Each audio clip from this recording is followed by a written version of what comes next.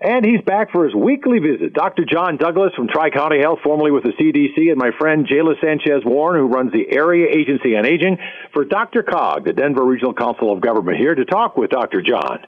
Dr. John, how you doing, my friend? Doing just fine, Murph. Doing well.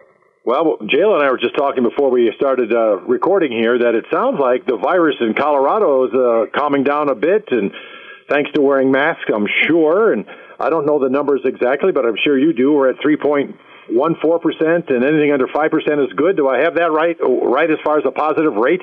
Yeah, well, it varies by county, but statewide we're well south of 5%. And again, the reason that's an important number is it tells us that we are doing enough testing to keep track of what's really happening. If that number starts to get above 5% and then worse if it gets higher, we're probably falling behind in terms of testing. So that's a really important signal for us. So we're doing enough testing, you think, or should we be doing even more and quicker? Well, yes and yes. We're doing good, and we want to do better. And better means more and quicker. We think we've gotten over partially, kind of, but maybe not forever, the hump of slow test turnaround. That was a real plague about 2 to 3 weeks ago. It would take you 10 days to get your test results back, which is really dramatically limits the impact to the individual, but also to public health is trying to follow up and get people to isolate and to find out who their contacts are. That's gotten better. I'm also really happy that we've got some new testing centers coming up that are pretty convenient. You got to drive to them, but they're free, and you don't have to have a doctor's order to go there. These are the ones in Aurora and the one in Adams County at Waterworld. The governor and the counties and the city collaborate to get these things going. They've got the capacity to test, I think in Adams County, upwards of 2,000 a day, and in Aurora, 700-800 a day. I'm really particularly excited about that because some of our schools have already started, but some of our bigger public school districts are starting on Monday. And I want to be sure that any parent whose kid is sick, who's staying home, who has a COVID-like symptom, gets tested. Because if the kid stays sick and doesn't have a negative test, they can't go back to school. And the classmates might be considered to be exposed. We might have to put the class into something called quarantine. And I really want to have as little of that kind of disruption happening as possible if we don't need it. I mean, look at what's happened in Georgia and a couple of other places. We've had lots of kids quarantined. So we may well see that, but if we can minimize it by getting our kids to get tested as soon as they get sick, that would be a big advantage. Jayla, what do you think? I think that's so important. One area that I am a little bit concerned about, Dr. John, is we've seen a few more outbreaks in nursing homes again, like a second surge. We were down to no new nursing homes. And they're not new. They're homes that have already had COVID, but they were cleared, and now we're seeing it again. So that concerns me a little bit. Yeah, that concerns me a lot. We've always known that our senior citizens living in nursing homes, other long-term care facilities, are really vulnerable. We eased up, not to everybody's complete satisfaction, about a month and a half ago on visiting, because frankly being unable to receive visitors was just terrible. But we've always known we're going to have to really do a tightrope on this thing. So you're right, when we see outbreaks, we want to really drill down, make sure that we can control them quickly, and whatever may have led to it, we can try to prevent it in other places. Yeah, it's so important because, gosh, people need to be visited. They need to see their family. They need to see their loved ones. They need to have engagement. It's such a hard balance, that right to self-determination, the right to see people and to participate in activities versus the right to safety. And in the federal regulations, the nursing home law says they're equal, but right now they're not equal. And so it's really hard, especially for those that are in the end times of their life, to be so isolated. So it's such a hard balance. It's really a hard balance. And, Jayla, to me, that's one of the messages, whether we're looking at our residents, our citizens, our community members who are younger and in school, or who are, in the final years of their life in a nursing facility, community transmission and having higher rates impacts everybody, including those groups. So even if you feel like I'm young and tough and I don't need to worry about it and I want to go out to the bars with my friends, whatever you do there is going to trickle into those other populations that you probably have family members or at least friends of friends are in those groups. So I think the point you're making is incredibly important. Well, I agree with that. So, Dr. John, I was curious, besides these two nursing homes that Jayla was just talking about, are there any other hot spots in the state of Colorado? Well, we do have some hot spots, hotter spots, I guess is a better way to put it, in some of our areas. For example, in my jurisdiction, southwest Adams County and northwest Aurora are relatively hotter spots. Now, they're getting better along with the rest of the state, and that's why I use the term relative. But at least at this point, it's the outbreaks of the kind that we mentioned are the things that we really keep our eyes on. And we're not seeing a lot of those, but those are the kind of things that could be beginning to happen while we're on this call right now. So got to always be vigilant about that. Well, that is for sure.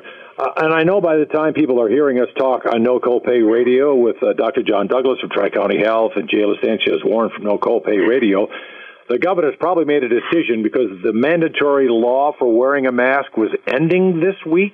What do you think he's going to do about that, John?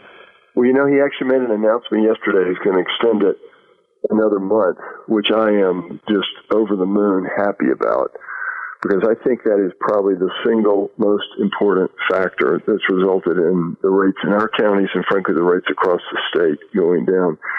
We've got one of the most proactive mask monitoring programs of any health department in the state, and maybe in the country. We're getting calls from national media to describe to them how we do it, and it's basically just a bunch of volunteers, shoe leather, sitting in a parking lot in a car with a clipboard and watching who goes in and out of stores. And because we go to the same places and we do observations on a lot of people, we think we've got pretty robust data. And our observations show that in all three of our counties, within literally a week of the governor issuing his mandate, observed compliance, not what people claim they're doing, but what we actually see them doing walking in and out of stores, was above 90%. And we think that is hugely important in both the reduction we've seen and ideally the continued reduction. Well, it would be great if the national media could get a hold of how well we're doing here and spread that around the country so some of these other places could pick up on it. No, Murph, then they'll come. No, they're not wearing the mask. Well, you know what? We want them to like Colorado from a distance. Yeah. Well, or if they do come, guess what they're going to have to do that they probably don't want to do is wear a mask. You're not getting in. My colleague, the AAA director in Durango, she said all there are New Mexico, California, and Texas license plates in Durango. And she said, why don't they just stay at home? They're worried, that other tourists will bring it in to their area. So yeah, and we do worry about that. I mean, we haven't set up quarantines like some states that say if you're going to come to Maine or New York, you got to stay in a hotel for 2 weeks and not go outside. That is a method that could be used. I hope we don't have to go there, but I agree with you that we want to be sure that our outside visitors are really adherent to what we think is important. Yeah, some of it is just a matter of resources, and I might have said this last week, but my colleagues in Trinidad and other places, they just don't have the resources that the metropolitan area does. And if they get an outbreak, it's serious for the residents and anyone who's there at that time.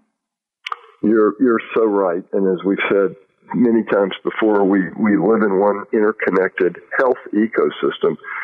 So if a lot of folks in some of our smaller communities get sick, those hospitals are going to need to have the metro area hospitals help them out. So we're really highly interconnected for sure.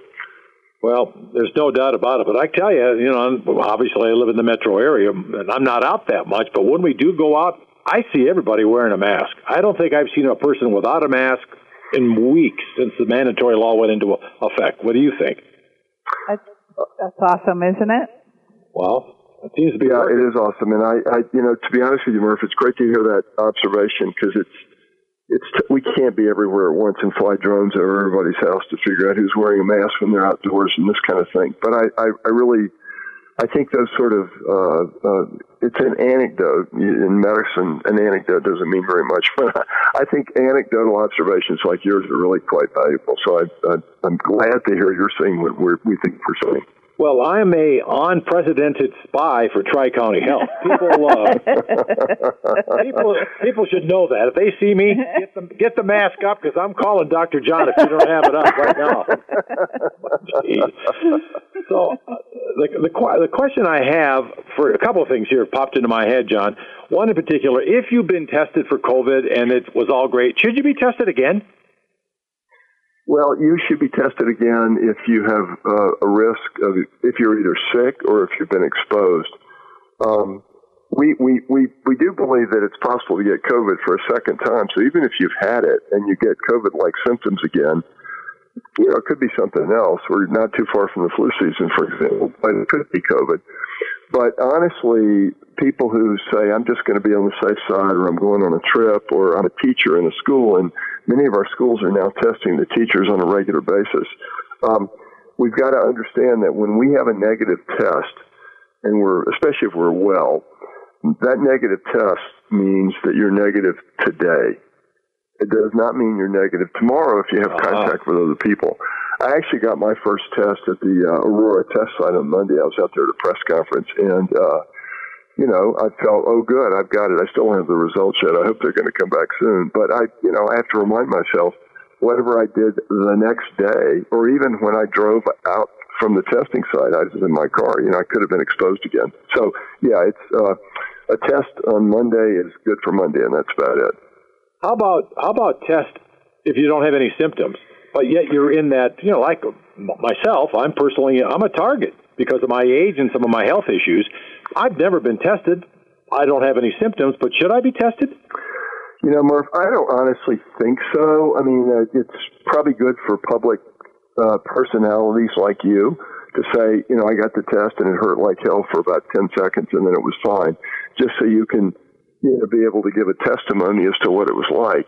But it's probably not going to provide that much value to you if you've been sequestering yourself. Now, if you slipped up a little bit and your neighbors came over and, you guys hung out a little longer and the mask fell off and now you're going to go visit your 95-year-old mother or, that's a scenario like that, maybe that's a scenario where you want to take that extra step to be sure you didn't get infected. But I think if you're, having life going out every day, getting a test today doesn't mean you're not going to get it tomorrow. I think in general, people like you, and frankly probably like me, have a lower need for testing. Well, that's good to hear. I am a party animal, though. I want you to know that. So I might have to do something in the next couple of days. Yeah, I want you to send me a photo of the next party you're at wearing your mask and getting everybody else to wear masks. That'll make me feel really good. The mask I wear covers my complete head except my eyes.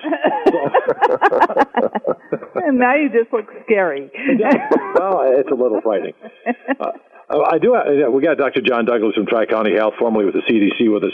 I did hear that the cases of the COVID with children in Colorado is somewhat higher than other states. Is that true? We're seeing more cases in younger people for sure, but younger people is the group that's really been most notable have been the people in their 20s and 30s. I'm not actually. The American Academy of Pediatrics put out a report about a week ago noting that in the U.S. at large, 100,000 kids were tested positive in July. I don't know that Colorado's youth numbers are going up, with the one caveat that the more we test, the more we find. Right. And it's possible that I've just missed that statistic and we've been doing more testing and have identified more cases in children. But it's certainly not something that's setting off any kind of alarm bells. Good news there, because a lot of schools are starting this week, and I have two daughters who are teachers, and they're gung-ho. They're prepared and ready to get those kids in. That's a positive sign, I think. That's great, Murph. And again, let me tell your daughters personal thanks from me. I think they're doing essential work, and I want them to be safe, but they're I'm sure mission-driven people, and educating our kids who've been out for so long, I think, is a huge mission. So deep thanks from me to them. And good luck to all the teachers that are starting to get back to the classroom. Our thoughts and prayers are behind you, and wear that mask and do the best you can. And Dr. John Douglas from Tri-County Health, thank you, buddy, for being here. We'll, I guess, talk to you next week. Okay, Murph. Take care. Be well. Take care, Jayla. Bye, Dr. John. Yep. Take care of yourself there. Good stuff.